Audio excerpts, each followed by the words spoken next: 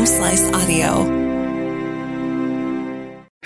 From the Home Slice News Center, this is the Daily Slice for Friday, March 11th, 2022. I'm D. Ray Knight, and this is what's going on. Here's the latest on the war in Ukraine. Russia is widening its military offensive in Ukraine, striking near airports in the west of the country for the first time as troops keep up pressure on the capital of Kyiv. Authorities say the airstrikes on the Lutsk military airfield on Friday left 2 Ukrainian servicemen dead and 6 people wounded. The strikes also targeted an airport near Ivano-Frankivsk, where residents were ordered to shelters. New satellite photos, meanwhile, appear to show a massive convoy outside the Ukrainian capital has fanned out into towns and forests near Kyiv, with artillery pieces raised for firing in another potentially ominous movement.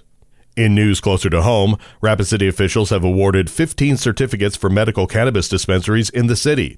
The city held a drawing on Wednesday to award the certificates using a random number generator courtesy of the South Dakota Lottery. Each provisional licensee was assigned a number, 1 through 47, with the first 15 receiving certificates.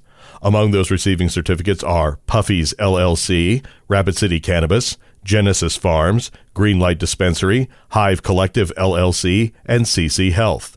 Once the certificate holders receive their registration from the state, they will have 14 days to submit the rest of their information, along with a $3,500 license fee. South Dakota lawmakers have struck a deal to defy Governor Noem and pass a $5.8 billion budget.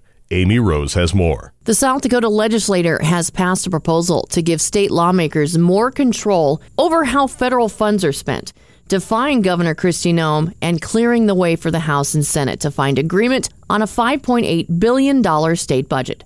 The bipartisan proposal passed on the penultimate day of the legislative session with over 2/3 support in each chamber. It passed despite the Republican governor's ardent objections.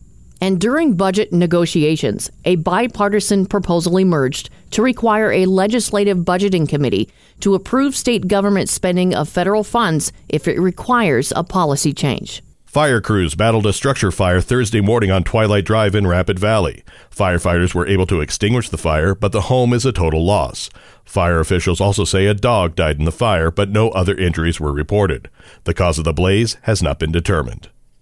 In national and international news, the UN Security Council will meet Friday at Russia's request to discuss what Moscow claims are the military biological activities of the U.S. on the territory of Ukraine. The Biden administration and Ukraine's leader reject Russian accusations that Ukraine is running chemical and biological labs with U.S. support. The United States has warned about Russian false flag operations creating a pretext for invasion.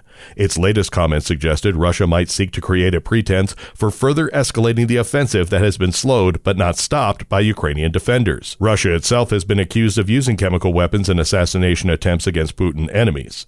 Its ally Syria has used chemical weapons against its own people in its 11-year civil war. Meanwhile, the U.S. and its allies are set to revoke Russia's most favored nation status. Chrissy Davies explains. President Joe Biden will announce Friday that along with the European Union and the Group of 7 countries, the U.S. will move to revoke most favored nation trade status for Russia over its invasion of Ukraine. That's according to a source familiar with the matter who spoke on the condition of anonymity to preview the announcement. Stripping most favored nation status would allow the U.S. and allies to impose higher tariffs on some Russian imports. Biden's move comes as bipartisan pressure has been building in Washington to revoke what is formally known as permanent normal trade relations with Russia.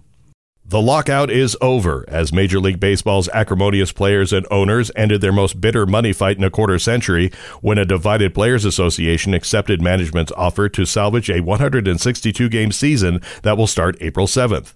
On the 99th day of a lockout that delayed spring training and threatened to cancel regular season games for the first time since 1995, the Players' Executive Board approved a 5-year contract yesterday on a 28-12 vote. Owners ratified the deal 30-0 just 3 hours later, and the lockout was lifted at 7 p.m., ending baseball's 9th work stoppage. Your weather forecast from the Home Slice Weather Center. Snow showers ending this morning and then sunny and windy at times with a high of 25, low tonight 12. Don't forget daylight savings time begins Sunday at 2 a.m. Be sure to set your clocks an hour ahead Saturday night. And that was your Daily Slice for Friday, March 11th, 2022. The Daily Slice is a production of Home Slice Media Group, hosted by D. Ray Knight with Amy Rose and Chrissy Davies. Executive producer Mark Houston. Engineered by Chris Jacquez. I'm D. Ray Knight. Have a great day.